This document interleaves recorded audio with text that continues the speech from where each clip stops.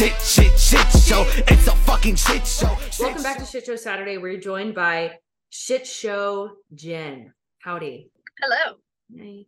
I feel like you've been around for quite a while. Yeah, I started listening to your podcast 2 years ago, and but I lurked for a really long time. Like I was in your Patreon, but I think I started like coming to groups in like October or November, but really like slowly and tentatively. And yeah. Now you're in. Now I'm in.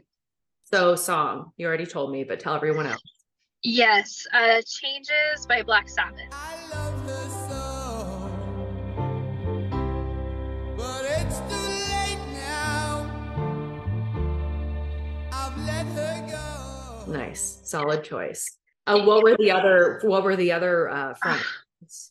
Oh, there's so many. So Tracy Chapman, Fast Car feels really, really appropriate. I wanted to go with any Deftones song because I just got to see them recently. And then I saw Matchbox 20 recently too. So I was like, maybe Unwell by Matchbox 20. But Ozzy Osbourne's voice has to win. Like you can't have an email address of mine and not have Ozzy on here. How is Rob Thomas these days? He's fantastic. Yeah.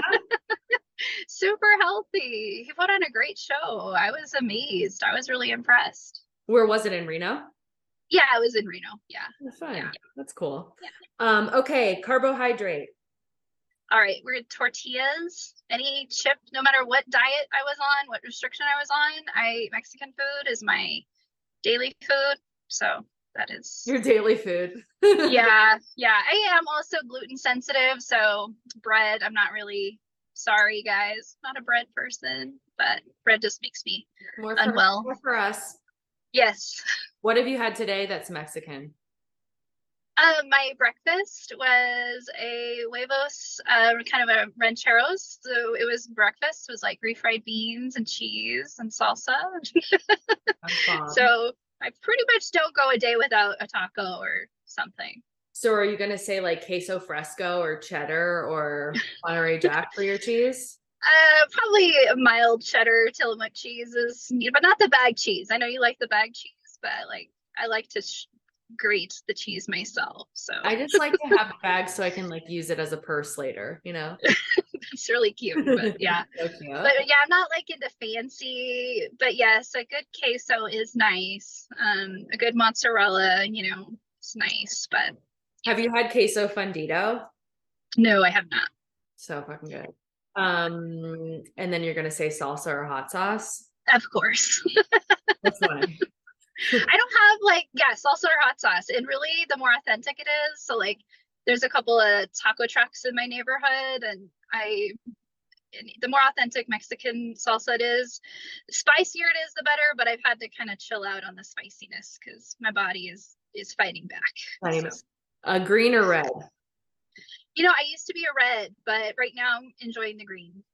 So how did you learn that you were an adult child? So I've always known, I say all of my parents because my mom, my dad, and my stepdad were all alcoholics. And even as a young child, I was very aware of how much they were drinking. But I read Adult Children of Alcoholics back in 2017, that book. And it was, Janet's just book? another, what was that? The Janet Oteets one? Yeah, I think so. I read that, but I didn't, I read it, but I'm very scared of people, right? So, right, isn't that on the laundry list? And Number so one. I read it in 2017. And then in 2021, I was working with a nutritionist, and she was like, "Oh, you're an adult child." And it was like I'd never heard it before. I'd read the book, but I was like, "Oh, tell me more about that." And so, and then I joined a Facebook group for adult children of alcoholics, and lurked, and really felt like, okay, this all fits. And then somebody in that group told me about your podcast, and then I was like, I've never had a unique personality trait in my whole life. I am in the dictionary next to the adult child. Would you say that you've had an adult child bottom?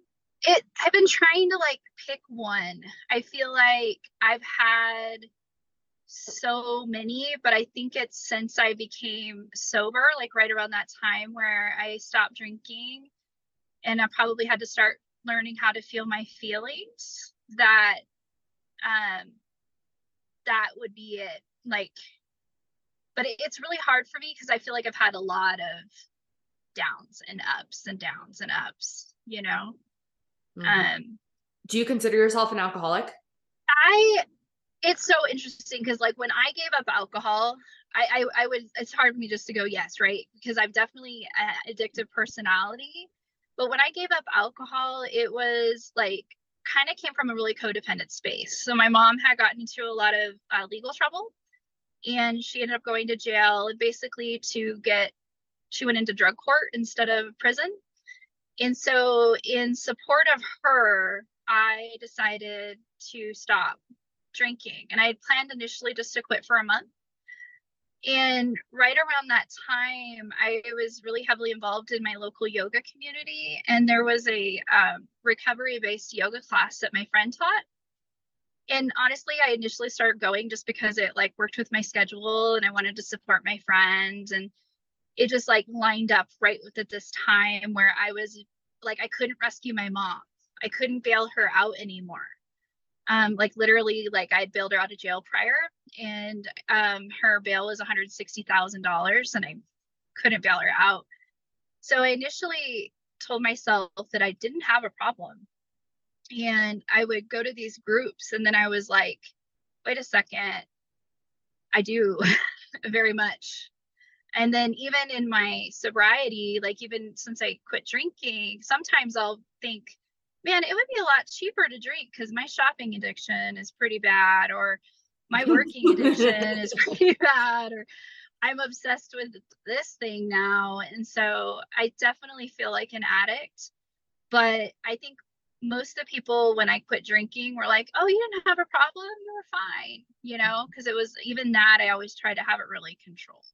Mm-hmm. Mm-hmm. Is there a particular scene from your childhood that you feel like sums up your experience? Which one? So just because I love music, why Tracy Chapman Fast Car, right? So back in like 1987, 1988, I think it was Mother's Day, and there was a huge fight. Mother's Day was the worst growing up. So my stepfather and my sister would fight. My sister is 7 years older than me. Is it just you two? Well, I have a lot of siblings, but the primary one that I grew up with is my sister. Like I say my sister, but no offense to my other sisters, but it was her and I. I have an older stepbrother that I'm close to now, and then I have three younger sisters and a younger brother, but I didn't really get to know my younger siblings until I was an adult. But growing up, it was basically my stepdad, my mom, and my sister. But you know, but my sister and my stepfather used to fight horribly. And he had like pushed her off of this really, in my brain, it was like a really high porch. Like I thought it was like 6 foot tall. It was probably 4 feet. It was still too tall, but he pushed her off the porch. And it was just one of those really, really bad fights. And my mom and my sister and I ended up getting in the car and we drove. We were in Oregon. That's where I lived at the time. And we drove to the next little small town over. And I was really like in my head, like Tracy Chapman's Fast Car was playing. Like I understood that song at like 6 or 7 years old. And so the lights were, they're going through the lights, and I was just hoping we would leave. Like I just didn't want us to go back. And then there was the U-turn and just having to go back and going back to that home that was just terrifying. So I think like I've had therapists tell me that developmentally I couldn't have understood what was going on at that time, but I had a very huge awareness that it was wrong. And I remember I lived out in the, like there's this town called Camas Valley, Oregon. It's like where Christmas trees are grown. It's this beautiful like countryside. And I remember standing out in the field because we lived like in the middle of this like hay field and being like, this has to stop. Like I knew as a child, like the domestic violence, and I thought alcohol was to blame for every single problem my family had. But there was a lot of problems, poverty and violence, but I really felt like I never thought I would drink because I was so against alcohol. So do you remember when you had the realization of alcohol being such a important character? yeah, I feel like that night it was huge, but I also like I was really aware of money. Like I was aware of how much my family was spending on alcohol. And I actually didn't really get a like allowance, but I made money by recycling all of our beer cans. And that was a lot of beer cans. like so if you ever like moved and you had those big like garment boxes where you can like hang your clothes, Yep. those were like the kind of boxes that we would use, and those would just get filled up. So it was like my job, but like I remember asking my mom, like, why do you drink? You know, and unfortunately, one time when I asked her that, she like equated it to how I ate food, because my relationship with food as a child was I comforted myself with food. But when she said that to me, it felt really hurtful. But she wasn't wrong. Like but I was like, I have to have food. You don't have to have alcohol, you know? But I don't know if I answered your question. No, I think you did. I was just asking what it became. Was there discussions in the home about like stopping drinking or that people needed to get sober? Yeah, that was like never gonna happen, right? So when I would come home and they weren't drinking, they would be drinking like Kool-Aid. Remember people drink Kool-Aid? Do people still drink Kool-Aid? Just the sugar and a flavor? I don't know. And there was never like, we're going to slow down. But like when my mom would try to slow down her drinking, my stepfather would kind of pressure more drinking. But I remember even like as an adult, like during the last years of my mom's life, I would have therapists do like inner child work with me. And they would try to like walk me through like, oh, would somebody come in and help your mom get sober? And I'm like, yeah, that's just not even in the scope. Yeah, it was not gonna happen. Like my family didn't trust doctors. They, you know, my mom, she was able, she quit. So she was also a drug addict too, and she was able to quit meth. Like she quit meth, cold turkey meth. Like she didn't go to like rehab and help from other people. That's not something you do in my family, you know. And even like but was she drinking though while she got off of it? Oh yeah, she'll keep drinking, and then like it was always kind of minimizing, like, oh well, I'm not drinking straight up vodka, like gallons of vodka, I'm just drinking beer, you know.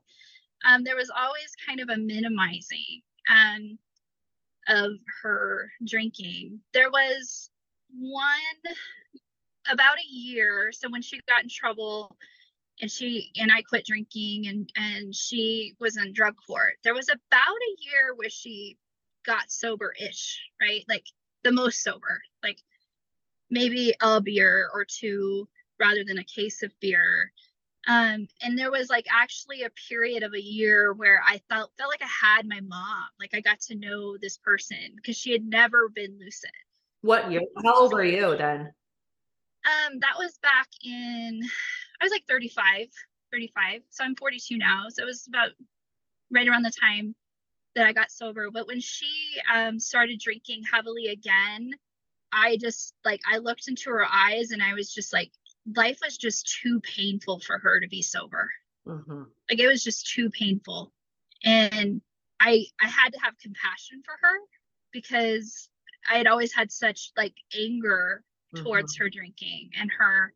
But I remember we had about a year of her sobriety, and it was actually a week or two after she graduated drug court. And we were all celebrating like Mother's Day, my birthday, and my niece's birthday. And I went out to where she lived, and I just knew immediately that she was never going to be sober again. And but probably the most help she ever got was probably like any, required court support through drug court. So. I know for you, you've been married, you have a wonderful partner. As you entered adulthood, how do you see your adult child issues manifesting? Yeah. So, people pleasing, and like early on in my marriage, well, first, I was not the nicest of partners. I was trying to ask my husband, like, what do you think my emotional bottom was? Like, he's like, the first year we were married, I was like, that was really rough, but I don't know if that was the worst one. So he's a wonderful, amazing person and super, super patient. And I'm amazed at like that we're together. Like a lot of times it doesn't make sense. Like just statistically, I feel like the partner I should have should have been like my dad or my stepdad, you know? But I think early on, the way it showed up was not being a healthy partner to my partners. I look back, I'm currently writing and working on my memoir, and then I look back to my relationships prior to my husband, and even with my husband, like I'd always told myself that like I was the victim and they were the villains. Like, oh, they're avoidant, or I'm clingy, or whatever. I'm anxiously attached, and now I look back and I'm like, oh goodness, like any relationship I would have, I would suck the life out of or try to control. So in my relationships, like I have a saint of a husband. Like I feel very grateful that I have, like, he's still human. I mean, he has his flaws, but they're very minimal. So in relationships, I think I have struggled, and I just got really lucky that I chose a good one. And I also listened to good friends of mine who, like, I'd always choose certain partners. And I remember friends of mine were like, hey, what about this guy? This guy is safe. Like, what about him? And sometimes the safe one can feel kind of boring. And so I had to kind of work through that. Other ways that my adult child shows up is like workaholism, perfectionism. I've been really thinking a lot about people pleasing and just being what that does to a person. Like I've been working on trying to be more authentic, and I think your group allows for that and encourages that. But for so long, my safety depended on being a people pleaser, if that makes sense. So not having boundaries for so long was really huge. But I think, I mean, everything on the laundry list, I can see that it's been a part of my life.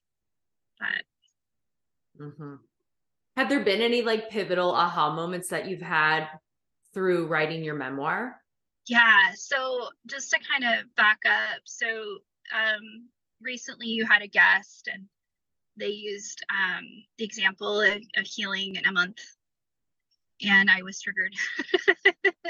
And I shared about it in the group, and somebody in the group reached out to me and shared some very deep things about what they had experienced in their own childhood. And I hadn't been working, because I've been trying to write my book for as long as I could write. Like, since I was like, my mom gave me a journal when I was 6 years old, and I've been journaling and trying to write. And I was such a quiet, introverted kid. And so writing is like, a lot of times I don't verbalize things very well, but I think I can eventually write things well. So somebody in the group had shared with me their very personal story, and it made me get my laptop out and just start writing and writing and writing. And I actually shared a rough draft with 5 people. One was with like my husband, my therapist, and 3 close friends. And I'm working on the second editing of it. And my therapist is like, you're just trying to make sense of your life. That is why, not to minimize it, but that is what I am processing right now. And it really helps me kind of look back. And I think that aha of like, not in a self-deprecating way, but to realize like, I'm not always the victim. Sometimes I've been the hurtful one. There's always something new, and it's just kind of allowed me to heal and continue to heal. And even just sharing with those 5 people was huge, because I was taught not to talk about any of this, not to, you don't talk, you don't share, you don't do any of that. I still don't know. I have to write it without this intention of publishing. Like, I have to write it just to write it. But everybody's been really supportive. I had actually shared a small chapter with my older brother, thanking him. And I was nervous to, like, oh gosh, what if he's like, don't talk about our family secrets? And his response was, I want an autographed copy, a signed copy. And I was like, oh, that's so kind, And it's There's a lot that comes up, and I think it'll continue to come up. So what does your relationship look like with your family now? So after I've had a lot of distance from them. Like, after my mom passed and my dad passed, because both my dad and my mom passed within the last 5 years, I've had a lot of distance. Like, I think, like, when you have like my mom, it was kind of like always like kind of triangulating, like pulling you back into the family. But like my sister, right around the time that our father died, she kind of went through her like midlife crisis and left her marriage. And I've distanced myself. Well, I haven't she's distanced herself, and I've just allowed that to be, really. And once my mom passed away, as devastating and as sad and as much grief as I have, there's also been a lot of relief, because that codependence of being pulled into the addiction over and over and over again. And my nieces and nephews, like on that side, like they're adults now, like they're 24 and 28, and they're trying to start their own families. But for me at this current moment, it is the healthiest for me to have some distance there. My older brother, we're more likely, we can go months without talking, but a text here or there is, yeah. How do you feel like your relationship is transformed with your husband as you've been going through this journey? My husband, like, I feel like I'm always going through a journey. like I'm always like doing some sort of healing modality, and he loves it. He's supportive of it. I think I'm kinder to him, and like he's one of my biggest cheerleaders. Like, I cannot imagine. I work with people who are in abusive relationships, and I cannot imagine being in an abusive relationship. Like, he's just my biggest cheerleader when it comes to working through this. And he's also sometimes, like, I've started to listen to some of the episodes and like have him listen too. And then he's starting to see some of his own stuff in his own family. And he's able to kind of articulate and talk about that as well. That's cool. Yeah. What was his upbringing like?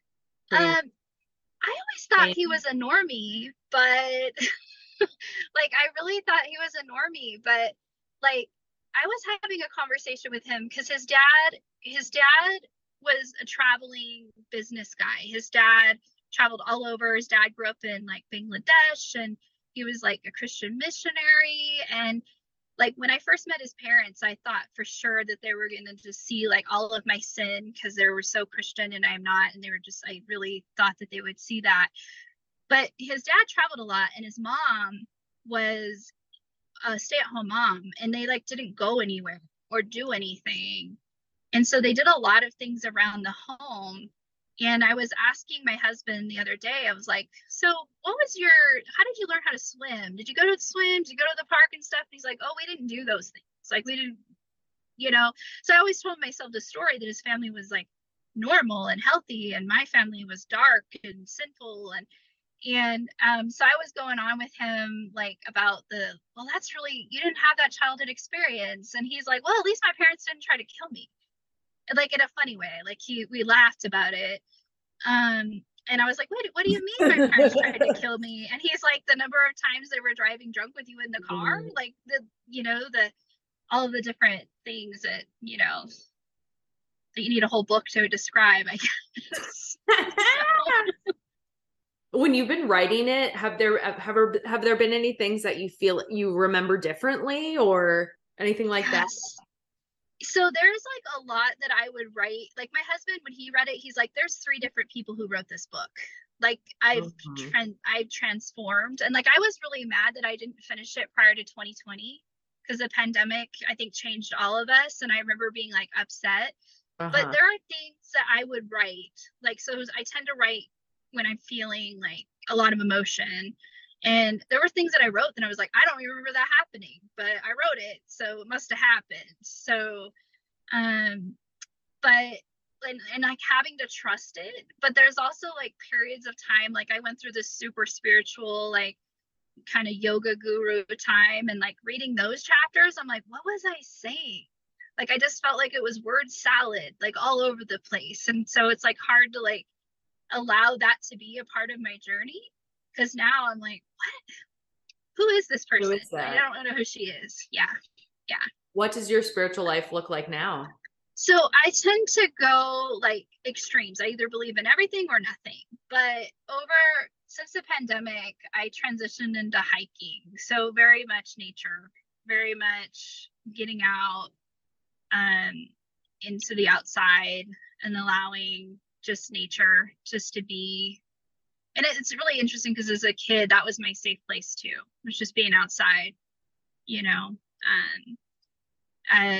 It's hard though, because sometimes like when I'm really, really stressed or really, really sad, like I'll believe in ghosts, or I'll believe in mediums, or I'll believe in, my dead relative is trying to send me a message. But then on a regular day to day, I'm like, am I agnostic? But right now it just really looks like trying to find a balance between those 2 extremes. And I think finding peace in nature is usually the best place I can be in. Yeah. Yeah. What's your favorite memoir that you've ever read? Oh my gosh. Well, I can't say this is my favorite, but it is my most pivotal. Mm-hmm. So when I was 14 or 15, I played volleyball, and I would go, we would all read on these long, because we lived out in the middle of nowhere. So on these long bus trips. And one of the books that was handed to me was Dave Pelzer's The Child Called It. Did you read that one? Mm-mm. So it was a huge book in the 90s. And it was his story of his childhood abuse. And I read the book in one sitting. It's really rough. It's really raw. It's kind of written from his childhood self. So the language, the tone of it. But reading that book actually helped guide me in my life, because I saw somebody survive a horrific situation.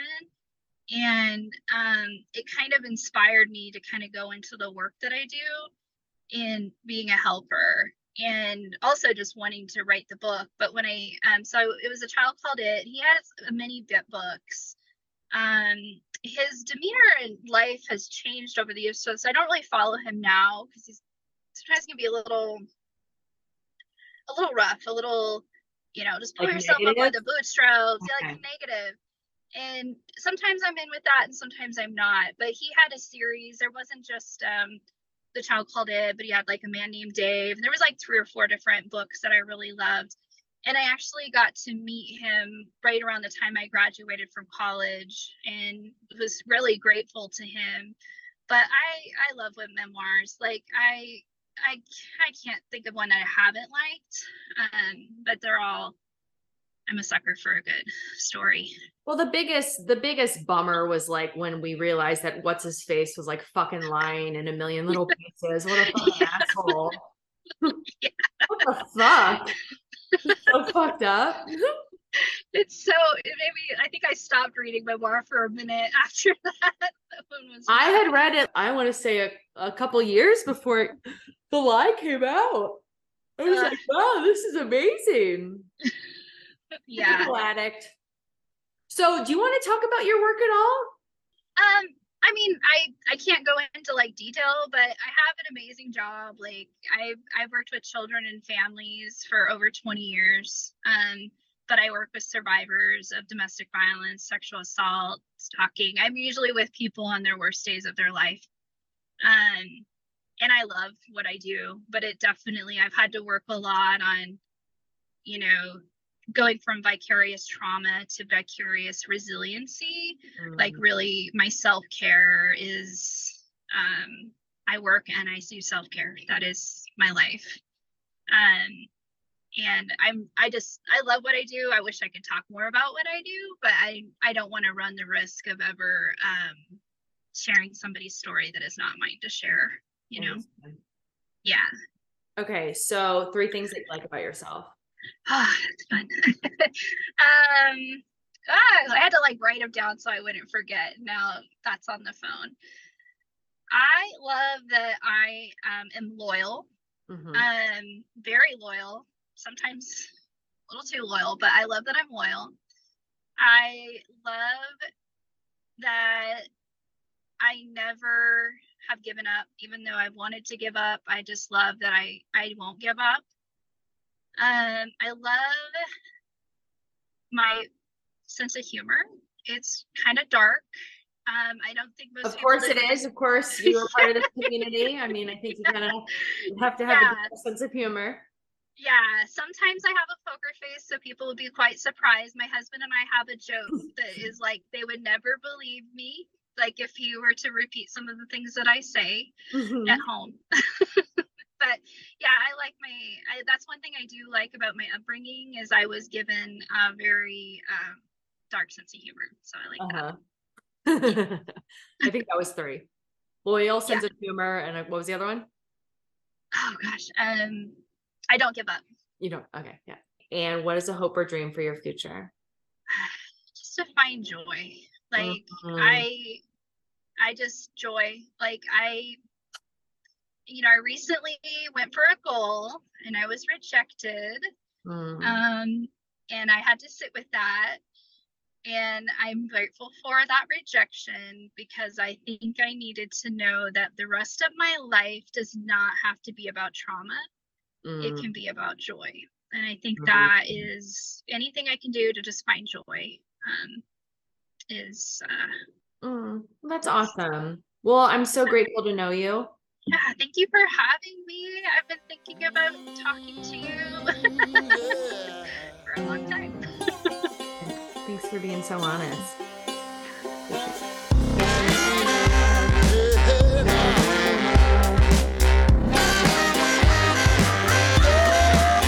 What you holding on to? Just let it all go. What's making you slow now? Just let it all go.